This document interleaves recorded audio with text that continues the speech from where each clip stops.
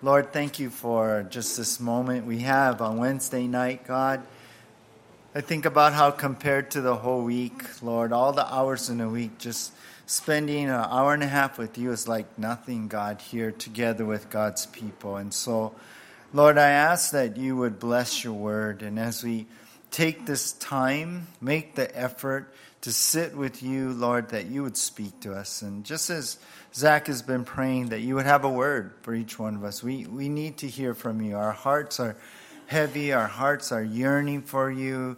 We just desire more of you in our lives. So I ask by your Holy Spirit that you would anoint your word tonight and bless this time. And we ask this in Jesus' name.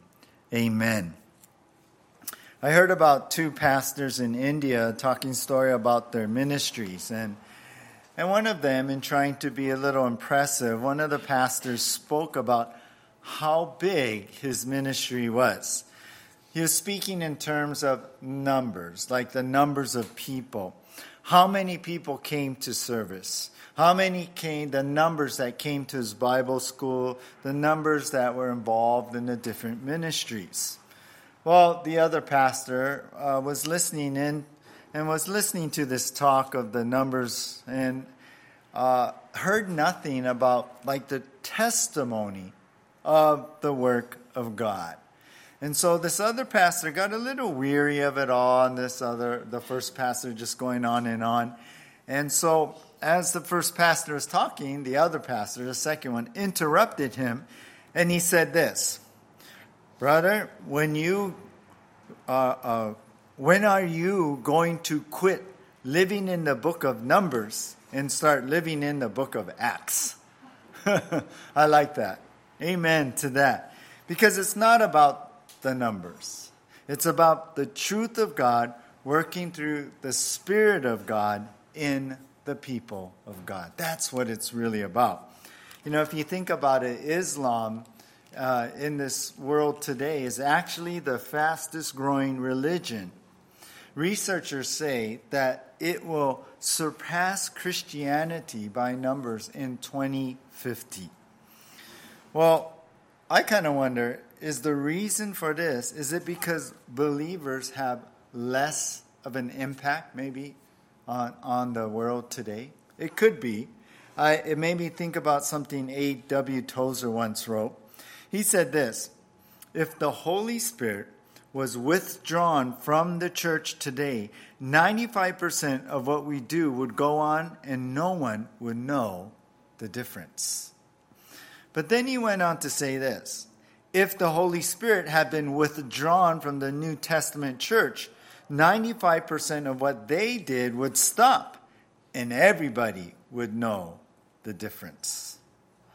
That says a lot right there. Well, as we return to our study in the book of Acts, which is about the work of the Holy Spirit in the lives of the apostles and believers in that time, which is it comes after the ascension of Jesus Christ. As we get into the book of Acts, we see that this is really the next chapter of the mission of God. And so that's our title once again, The Next Chapter. And we're in part 2. If you remember last week, I mentioned that it's going to be part 1. I'm not going to fit everything. And so we're going to do a part 2 next week. And this is this week with part 2. And with part 2, we're going to study Acts chapter 1. And we're going to back up a bit, look at verse 8, and then go on to all the way to verse 11 tonight. So the reference for tonight listed is Acts 1, verses 8 through 11. Our title, again, The Next Chapter. We're seeing the next chapter and what God is doing. This is part 2 from what we began last week. Now, our overall outline from verses 1 through 11 is this: the part 2 of the work, the promise and the power, and then number 3, the parting view of Jesus. If you remember last time we looked at the part 2 of the work, and that was like from verses 1 through 4, I believe. And then number 2 was the promise and the power from there to verse 8.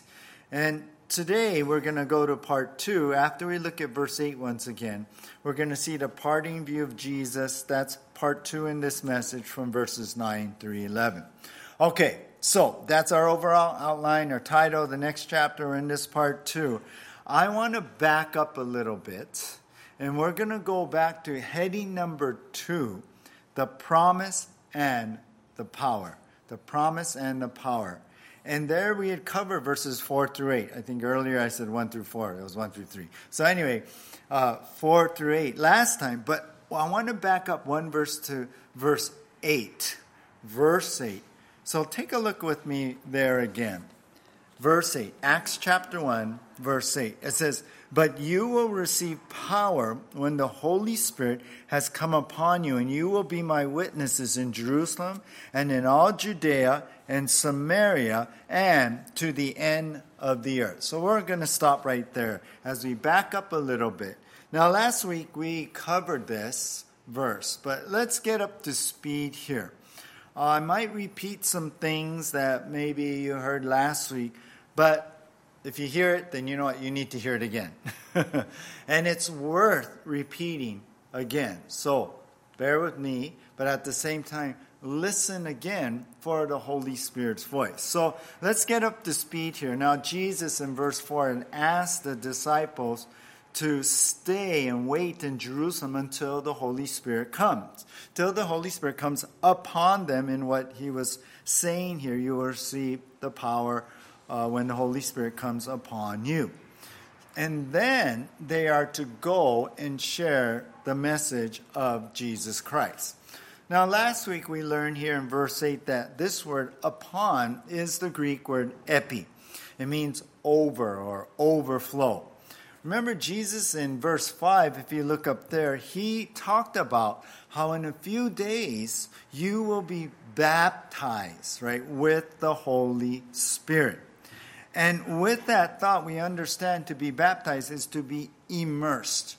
So if you take that word baptized, like the baptism of the Holy Spirit, and you look at verse 8 where it says the Holy Spirit has come upon you, the whole idea is that we will be empowered. We will be given this ability to do the work that God calls us to do. Now the word power in verse 8, if you remember, is the word dunamis.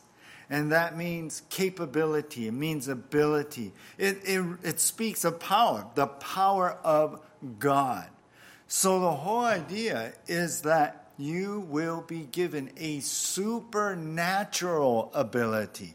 Not like some natural talents maybe you're born with or you develop, but a supernatural ability to fulfill and do God's calling. To be empowered to do God's calling. And I really want to emphasize that tonight. That's that empowering of God. It's the strength of God. It's given this ability to do something that you normally would never do. That normally it doesn't come natural to you. That normally it's not convenient to you. That normally it's not something you just automatically do. But it's something that God gives you when you are filled or when the Holy Spirit comes upon you. And I was thinking about this. Turn to the right, to 2 Corinthians chapter 3. And I keep thinking about this when I was reading this in a devotion weeks back. And I keep coming back to this in my mind. So if you can turn to 2 Corinthians chapter 3 and look at verses 4 through 6 here. 2 Corinthians chapter 3. Verses 4, 5, and 6. Paul the Apostle is writing here, and he writes here in verse 4 of 2 Corinthians 3, "Such is the confidence that we have through Christ toward God." Now I like that word confidence here.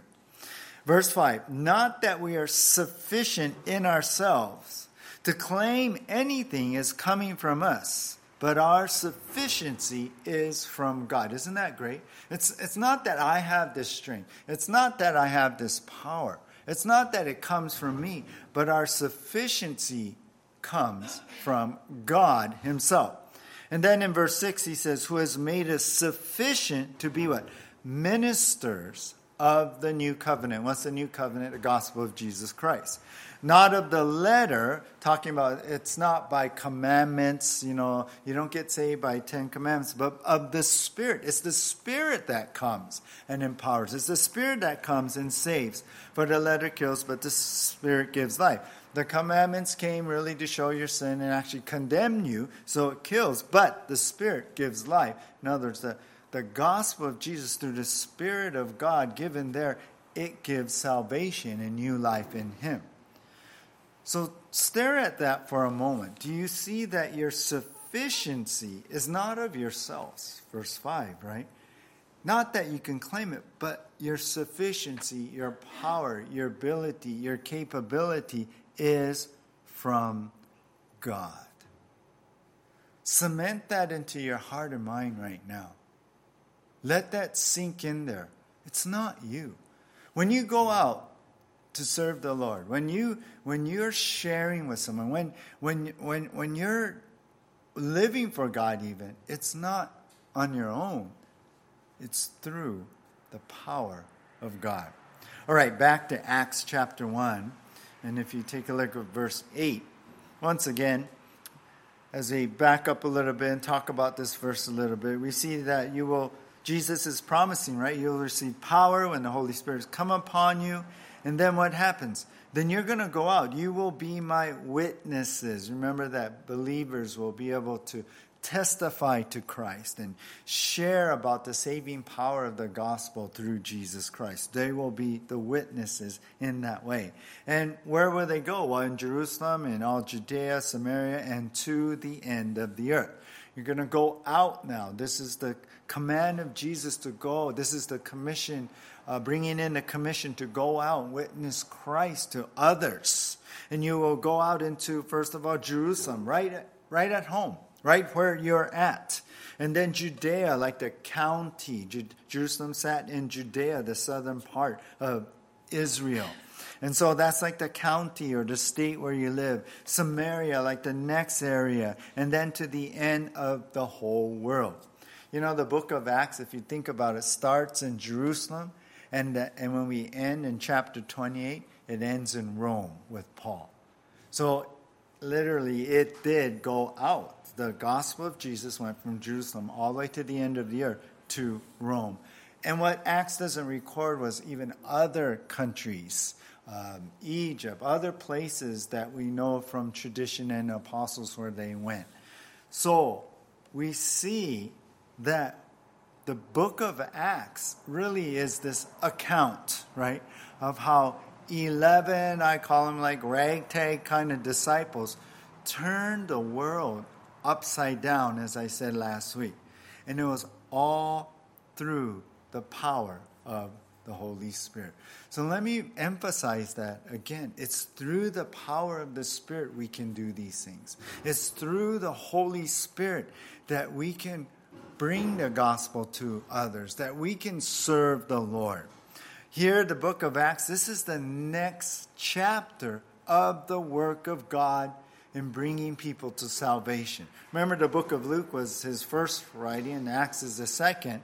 And in his first writing is the story of Jesus, from birth to his ascension, his death, resurrection, and ascension. And then Acts gets into from his ascension, which we're going to see in the next section, and it goes on in what happened. So this is the next chapter of how God works now in bringing people to Jesus Christ. This is how God continues to powerfully move and save people from their sins and transform their lives. So this is an exciting book to see what's going to happen. And let me throw this out to you that you would learn from this. As we go through this, as we study this, let us learn to live like the apostles did. Let us learn to live like in the power of the Spirit as believers have. Now, if you remember verse 8, this is really our theme verse, right? Of the whole book. You will receive power when the Holy Spirit's come upon you. The power of the Holy Spirit. And there'll be witnesses, Jerusalem, Judea, Samaria, to the end of the earth. And that was like the outline, if you remember, of the book. So this is the theme verse. And I have to apologize. I reworded our theme. I didn't like it. I was looking at it going, that's kind of dumb. So I reworded our theme. And so what we find in the book of Acts is this, and we're going to put this on the screen. Our theme is this: the power of the Holy Spirit at work in the life of believers. That's our theme. The power of the Holy Spirit at work in the life of believers. That's what this book is about. And as you read that on the screen, doesn't it make you desire more of that in your life? Doesn't it make you desire the power of the Holy Spirit working in my life? God, I want that. I want what I'm going to see here. I want what I know of the book of Acts. I want the power of the Holy Spirit working in my life as I live every day, as I wake up in the morning. I have all the way to go to bed. Whoever I interact with, whatever you have me to do, wherever you take my feet, God, I want that power of the Holy Spirit working in my life, moving me, giving me the capability, helping me. I want that, you guys. I want more of that. The power of the Holy Spirit at work in the life of believers.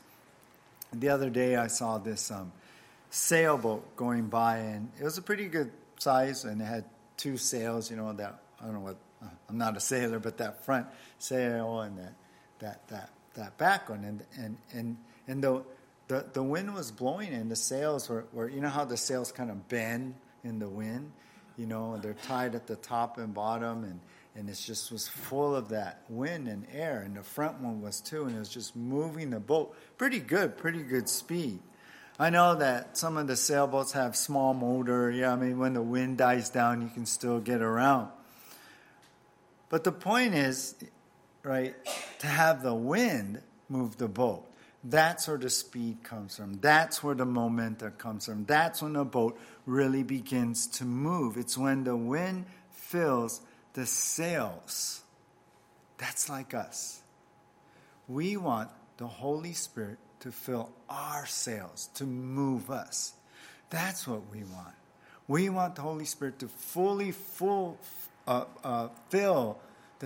our sails, so we would be empowered to move in that way, in the power and the motion of what the Holy Spirit is doing.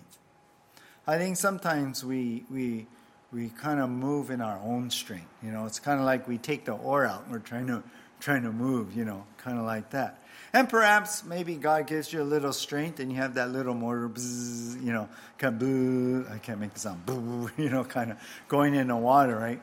But we must let the Holy Spirit fill your sails. Fill that to where they're bending, where it's really pushing the boat at speed and momentum, really moving and in that way. That's the idea. The power of the Holy Spirit at work in the life of believers. Understanding this a little more, let's turn over to Ephesians. Turn over to the right to the book of Ephesians. The book of Ephesians now. Chapter 5. Ephesians chapter 5. Once again, we have the Apostle Paul writing here. And he's talking about the Holy Spirit here. And he says in chapter 5 of Ephesians, verse 18. Ephesians 5:18. He says, "Do not get drunk with wine, for that is debauchery, but be filled with the Spirit." So, the word filled here is not like in our English version, in the ESV, it's like a past tense. The original word is actually be filled and be continually filled. And it's a command, really. It's given like as a command. You guys, you got to be filled and you got to be continually filled with the Spirit. Your sails have to bend, have to be all ballooning with the wind of the Spirit blowing it. Now, the word filled here, it's also the idea of the Holy Spirit in control, that you are put under the control of the Holy Spirit. If you think about it, in the first part of verse 18, Paul says, do not get drunk with wine. What happens with alcohol? You drink too much. You're under the influence, right? We use that word. You're under the control of that alcohol. But Paul's saying, hey, don't let alcohol control you. Don't be under the influence in that way. I mean, that it's sin. It's the debauchery. It's the word means like tempting to ruin. You know, it's a road to nowhere kind of thing. But you know what matters is be filled, be under the control, be influenced, be surrendered to the Spirit, to be under the control of the power and the leading and the guiding of the Holy Spirit. So living a life filled with the Spirit is basically that, is to place yourself under the control of the Holy Spirit. It's to live with this. I was reading a book recently, talked about we got to live with a God consciousness, being God conscious every day, every moment of the day. Sometimes we get lost in our work, lost in what we're doing, but we need to always have in mind that God is here, God is there, God is with me. And with that in mind, we need to live continually filled with the Spirit. Let me ask you this question. Who usually controls your life? You or God? You or the Holy Spirit? So many times we just default, right, into our own thinking and our own ways. And that's what moves us. But is it God? Sometimes we do things without even asking God. Sometimes many of us just operate on how we feel, right?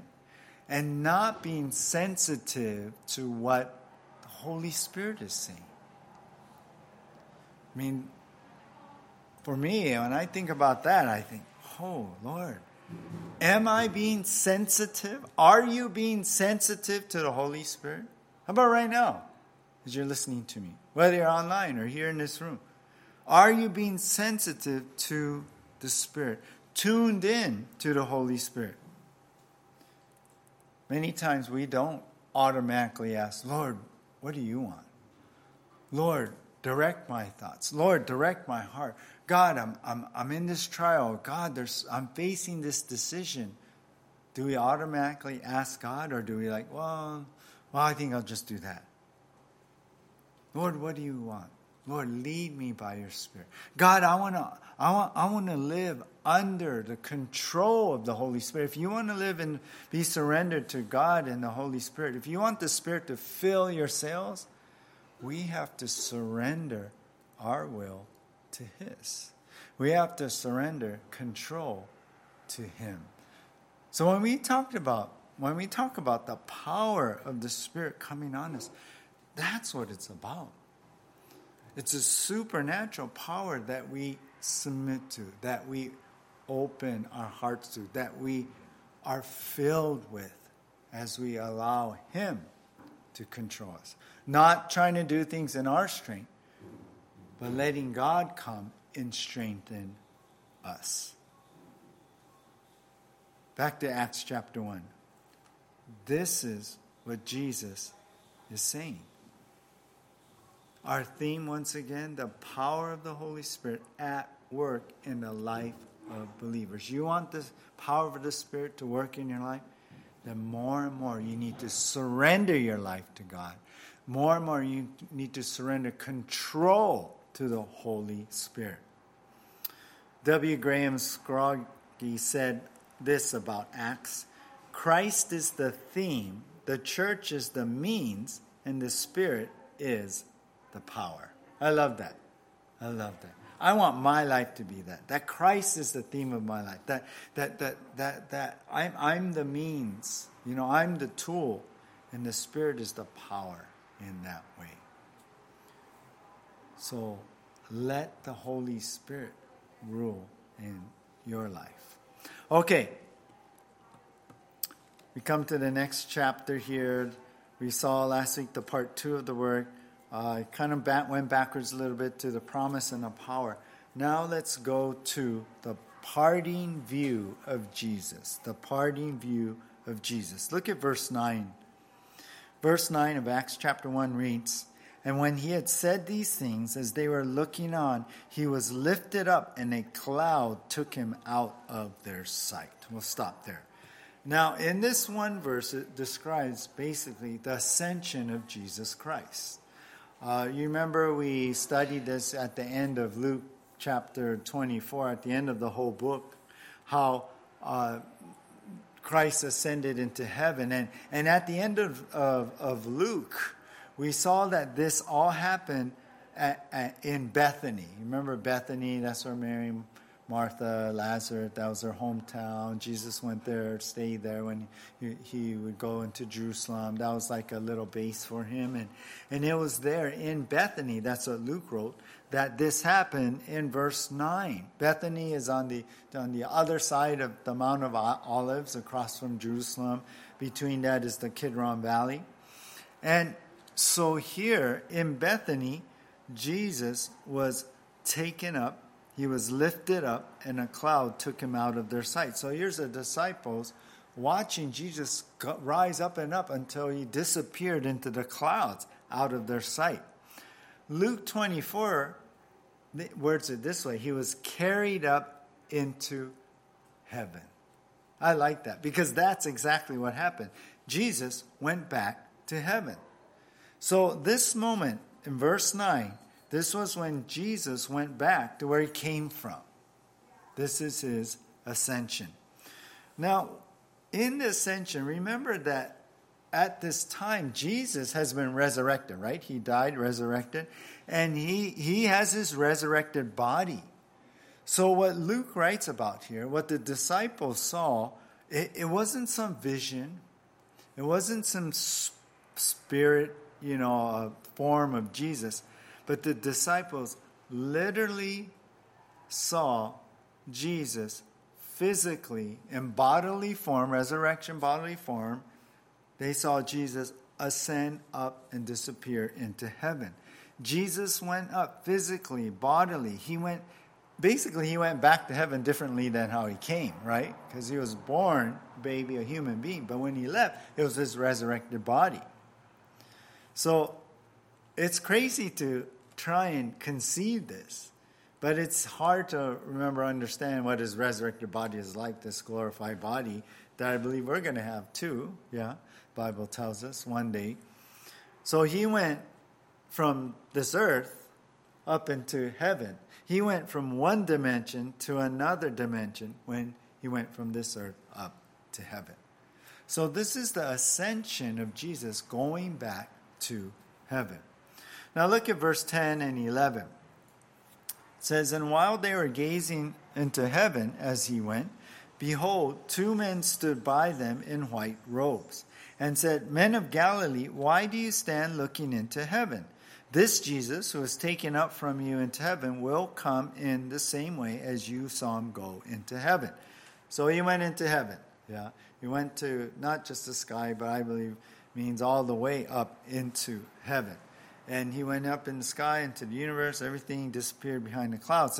And so they're looking up. They're gazing up. And as they're gazing up, there's two men stood by them. All of a sudden appeared. Who are they? Who are these guys? Well, I believe they're angels. I think the white robes talks about, indicates that these guys are angels. Maybe it's the two angels who were at the tomb when Jesus rose again from the dead. Could be the same guys, helping the disciples understand what's going on.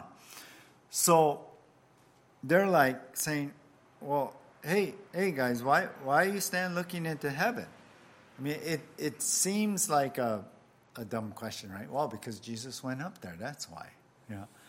But what they were really asking is that, why do you stand there looking longingly up into the sky for Jesus? In other words, the disciples were sad. The disciples were like taken back, like, Oh, Jesus, where are you? Jesus, you've gone up. Jesus, you're no longer with us physically. So it's the angels are really asking, why are you guys so sad? Don't be sad about this. Don't look longingly. You know why? Because in the same manner, in the same way as you saw Jesus go into heaven, you know what? He's going to come back in that same way. And you know what he's saying? The angels are saying, he's going to come back physically. We know in his second coming, that Jesus will return, literally return. We know that he'll come in a cloud in glory, so there's going to be a cloud, Matthew 26:64. It's also interesting that in Zechariah 14:4, it's prophesied that when the Messiah returns, he will stand, guess where? On the Mount of Olives. Bethany, right? Where he went, he will return. So the angels say, hey, why are you looking so sad? He's going to return.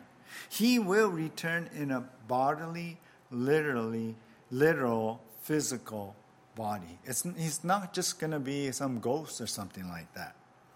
I was thinking about what the angel was saying here in the same manner in this resurrected, bodily, glorified form, a real body here. I was thinking about how after the failed prediction of the Jehovah's Witness, the cult, I'm going to call them, is that Jesus, their prediction that Jesus will return and set up a new world in 1914. That was their prediction. Well, when that didn't happen, after that failed prediction, you know what they said? They said that, well, here's what happened. Jesus did come, but he came back in this invisible presence. And they say, only those with eyes of understanding, I quote, with eyes of understanding, they're the only ones who can see Jesus. Well, first of all, we know in Matthew 24:36 that no one knows that day and hour when Jesus will return, right? So, and this isn't the first prediction of the Jehovah's Witness. And the Old Testament tells us if a prophet's, prediction doesn't come true, then you stone him, right? Because he's not a real prophet. This isn't the first prediction, but it failed, 1914. There's no Jesus return in a whole new world kind of thing. But we also, and so to predict that Jesus will come at a certain time, Jesus said himself, nobody knows. You can't predict that. And with what we read here, we know what the angels are saying. That Jesus will return in a literal, physical, bodily body. Yeah, that's how he will return. So, be wary of any that say things that don't really line up with Scripture. All right, so that, one more thing, one note. In verse 11, notice how the angels say, men of Galilee. I like that. The angels don't call them you apostles. Yeah, you specially chosen, sent out ones. The angel just addresses them as like, you guys from the country. In other words, you I guess old word is country bumpkins. You guys who don't know that much, who are just simple living people, who aren't qualified, who don't have the rabbi schooling and all that. They just say, hey, men of Galilee, no worries. He'll return. Don't be so sad. Now, I'm sure the disciples were sad, right? I mean, won't you be? Jesus teaches them. Jesus says, hey, the Holy Spirit's going to come. And they're a little bit confused. Remember earlier in this chapter that they're like, oh, so are you bringing the kingdom now? That means you're... No. Wait for the power of the Spirit. You'll be baptized. And then all of a sudden Jesus says, see you later. They're probably going, wait, what are we going to do without you, Jesus? You got us all excited. We know from Scripture you are the Messiah. We know that prophecy was fulfilled when you came and you died on a cross and atoned for our sins and you rose again from the dead. Jesus, we're all excited to tell everybody. What are we going to do without you? How can we go out without you being here? They're probably looking like, whoa, wait, what? What do we do? Why did you have to go and ascend at this moment? Well, I want to give you 5 reasons why Jesus had to ascend back to heaven. There's 5 reasons why he had to. This was part of the plan. This is God's will in all of this. This is important for us to understand. So even though the disciples are sad, there's reasoning behind it.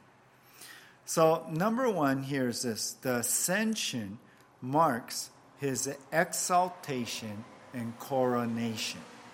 So the ascension, Jesus ascending, it marks when Jesus was exalted, when his coronation, when he was made king.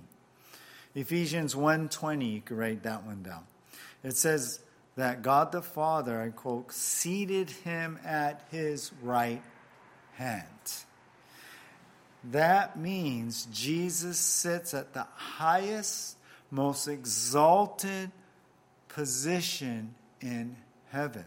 That's what it means, that he's seated at the right hand. It means that Jesus is the sovereign king over all things. That was his coronation. That was his exaltation. That's where his position, his place is, that God the Father put him. It also means sitting at the right hand it means that Jesus conquered sin. Jesus conquered death when he died on a cross. And when he rose again, he defeated the devil. Yeah. It means all that he is victorious. He's a victorious king. Coming home back to heaven after fighting the battle. Yeah. He comes home having conquered all this to bring salvation to the world. It also means Jesus rules now as head of the body, the church. Remember, Jesus is the head, the church is his body, right? So now Jesus is exalted, his coronation, he's sitting on the throne. So he's now officially the head of the church. Also, being seated at the right hand means when he does return to the earth, physically in bodily form, when he literally returns to earth and sets up his kingdom, he will be the Lord and King of all, of this new rule in the millennium. Think about it this way. That's why the Apostle Paul wrote in Ephesians 2 that what? Every knee will bow, right? Every tongue will confess that Jesus Christ is Lord. So his ascension marks his exaltation and coronation, all of these ways. It's his return was putting him on the throne in that place, in the highest, most exalted place in heaven. Secondly, the ascension marks the beginning of his high priestly work. The ascension marks the beginning of his high priestly work. And you can write this down, Romans 8, verse 34. The second part of the verse says that Jesus is at the right hand of God, interceding for us, making intercession for us. So there's Jesus there, right? Praying for us, watching over us, seeing our needs and interceding for us. He's right there. What comfort that brings, that he's right there, speaking to the Father, bringing his requests directly to God right there as he oversees, as he watches us, as he sees us. So the ascension, number 2, marks the beginning of the high priestly work that we find in Hebrews and here in Romans 8:34. Isn't that great to know that your Jesus, your Lord, your Savior, intercedes for you, watching over you. Number 3, the ascension marks our home and hope is in heaven now. The ascension marks our home and hope is in heaven now. Why? Because Jesus went to heaven. Jesus went there. We know John 14 talking about he prepares a place for us. But we believers can move forward in hope. Yeah. That this world isn't our home. Right? This earth and all the fallenness of it, this isn't all that there is. Jesus went to heaven to prepare this place, to give us this hope that we will one day have a future and eternal life in heaven. Think about it this way. What if Jesus is still here on the earth, right? What if Jesus said, no, you know what? I'm going to set up in Jerusalem. What if he set up in Jerusalem today? I don't know about you, but I move over there, right? I'd want to be close to Jesus. I want to hear him. I want to see him. I want to be with him. But this earth is so messed up. It's not our home. Heaven is our home. It's not the final destination. So Jesus went to heaven, and that's what we look forward to in eternity, to be with him in heaven. So the ascension marks how he went to heaven, and now our home and hope is in heaven now. Number 4, the ascension marks the passing of the baton to the disciples. We talked about that back in Luke chapter 24. With Jesus now in heaven, the disciples have no other course of action, right? To continue on the mission and the work of God, they got to do it. They have to do the work. I mean, let's say the book of Acts didn't have verse 9, 10, 11. Let's say Jesus stayed on the earth in the book of Acts. If Jesus was still on the earth, even up until this day, where if he's in Jerusalem, maybe, or in the book of Acts, I would think that disciples would look at Jesus doing everything, right? I mean, think about in the book of Luke. They followed him. Jesus was really doing all the miracles, healings, everything like that. I was kind of thinking it's like today, people think, well, the pastor should do all the work, yeah? The pastor should do all the evangelizing. Yeah, the pastor should do all the sharing. That's not my job. If Jesus was still here doing the work, and it was just one location, it would limit the outreach. But if every believer was sharing Jesus and the gospel, it can spread quicker and farther, right? If you bring Jesus to them. So Jesus was passing the baton to the disciples to do the work. All right, the ascension marks his exaltation and coronation. It marks the beginning of his high priestly work. It marks our home and hope is in heaven now. It marks the passing of the baton to the disciples. When he went up, disciples are kind of sad, but Jesus was giving them the baton. Okay, now it's you guys to go out and do the mission. And number 5 is this. The ascension marks the next phase of the Spirit's work on earth. I feel that this is the most important part in this study of the book of Acts, of what the ascension really, really brings in for us as we study this book. You see, Jesus in John 14:18 promised the disciples something. He said, I will not leave you as orphans.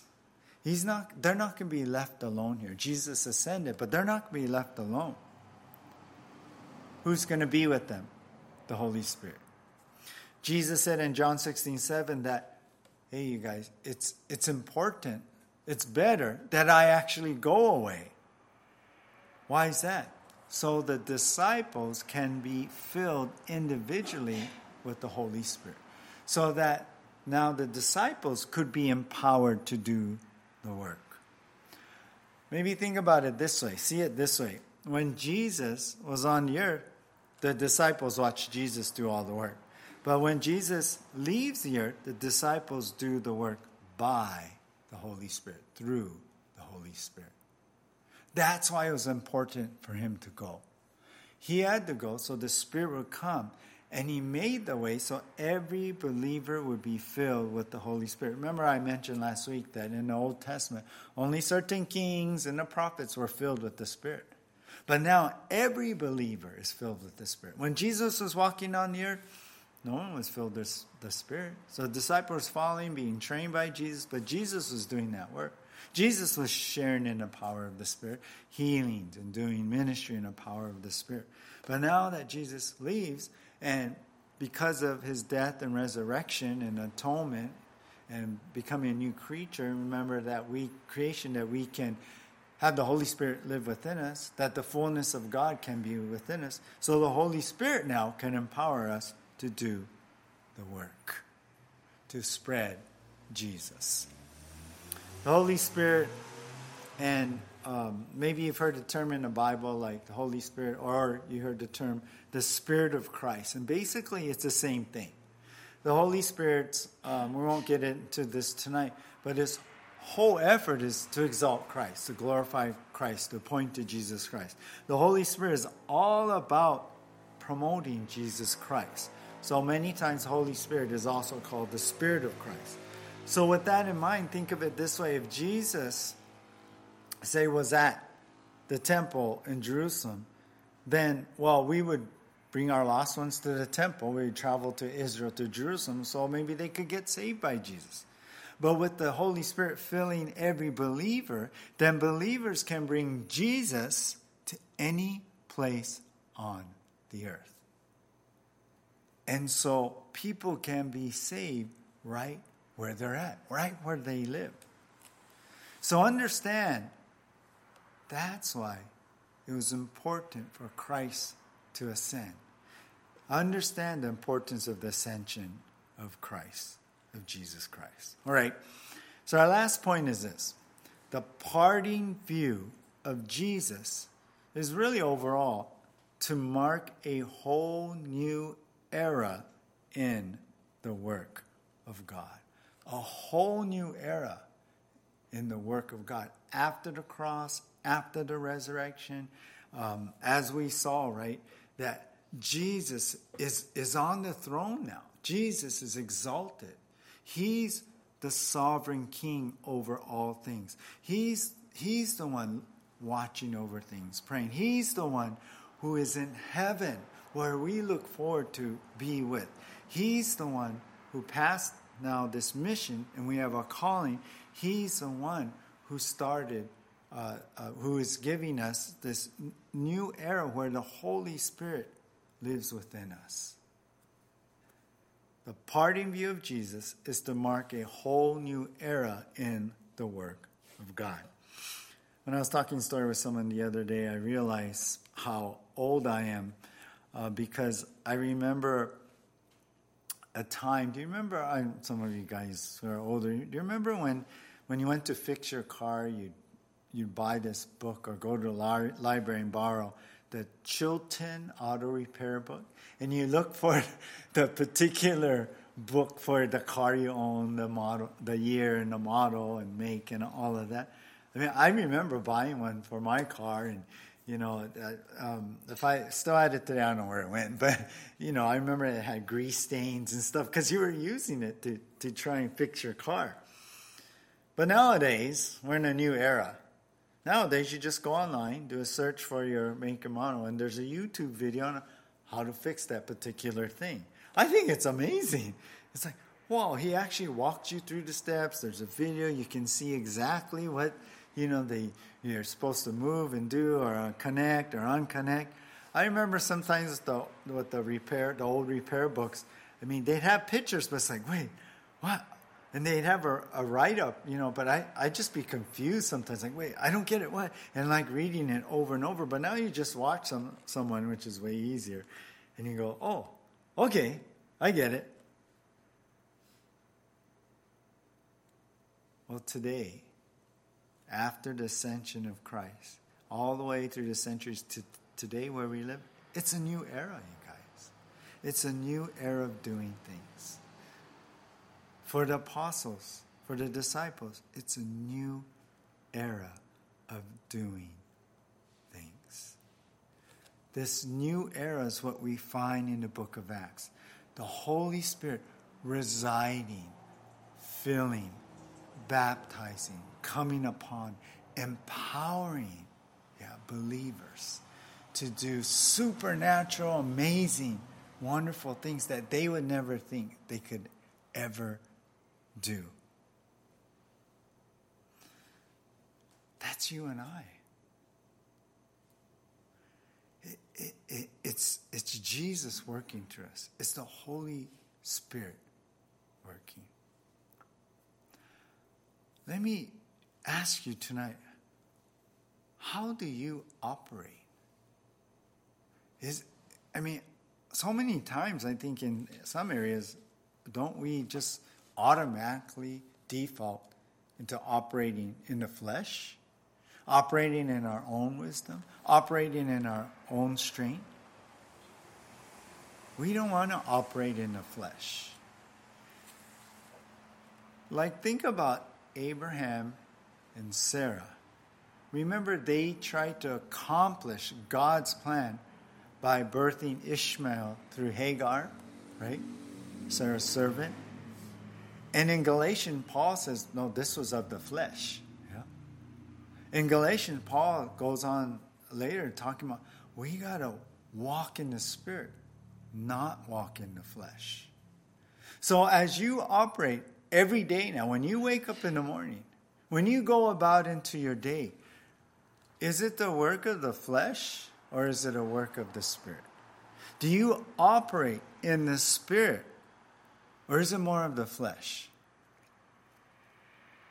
Maybe like Abraham and Sarah, you're not waiting for God's plan in His will. You can't wait, you're impatient, you got to go do it. That's the flesh. The Spirit will go on and wait upon the Lord and God's plan. So here's a challenge as we come to a close. God is calling us to be filled with the Spirit, to live a life that we're operating in the power of the Spirit. God is calling us to tap into that power, so to speak, to be filled with this supernatural ability to do the things that we never thought we could do. To come out of our box of convenience or our limitations of, well, I can only see this, or I can only think and perceive this. No, to surrender control to the Lord. Say, okay, here I am, God. Use me in whatever way you want. I'll close with this. I read about this American who took in a visitor from England, and he went touring around the place and took him to Niagara Falls. And as they look at they're looking over the expanse of the falls. It's just amazing to see us describing everything, the power of the water and everything, and the coming through. They went below where the water was crashing down on the rocks, and it made a deafening noise, and you could just feel the enormous power of the water. Well, the American talked about this enormous quantity of water and its great force, and he had to shout to say, this is the greatest unused power in the world. Well, the English visitor surprisingly said, yes, the power here is great, but there is something much greater. The greatest unused power in the world is the Holy Spirit of the living God. I think it's true. I think it's true in my life. I want more of that power. So let us learn what that means. Let us learn from God as He teaches us. What does it mean to be baptized with the Holy Spirit? As we go through the book of Acts, let's learn, let's take it in, let's grow in this. Let's live in this new era. Let your life be a new chapter as you are filled with the Holy Spirit. Let this be the next chapter in your life. Let's pray. Lord, thank you for your word, as I always thank you, God.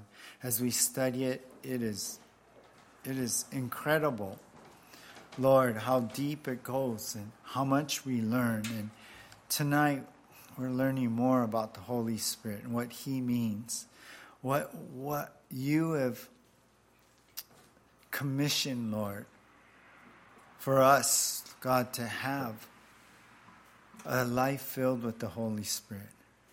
God, we call out to you right now, Lord, that you would fill us with your Spirit, the overflowing cup right now, Lord.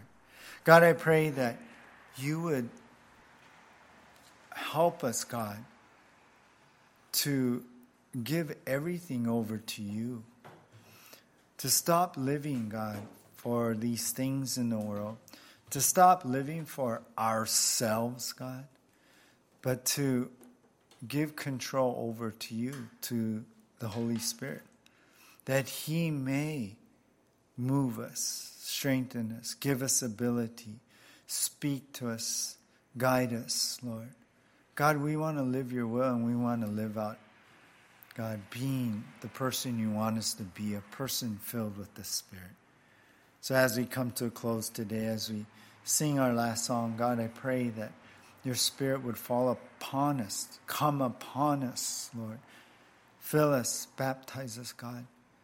Oh, Lord, we need your Spirit. God, I know that you have great plans, Lord, for each one of us, that you have set us here on this earth on a mission to share Jesus with others, to bring others to Christ, to help people, Lord. But we can only do it by you, and we know that now. But let us learn what that means, to move, to function, to default to be sensitive to sense, to move and live in the Holy Spirit. Holy Spirit, come. Fill us right now. I ask this in Jesus' name. Amen.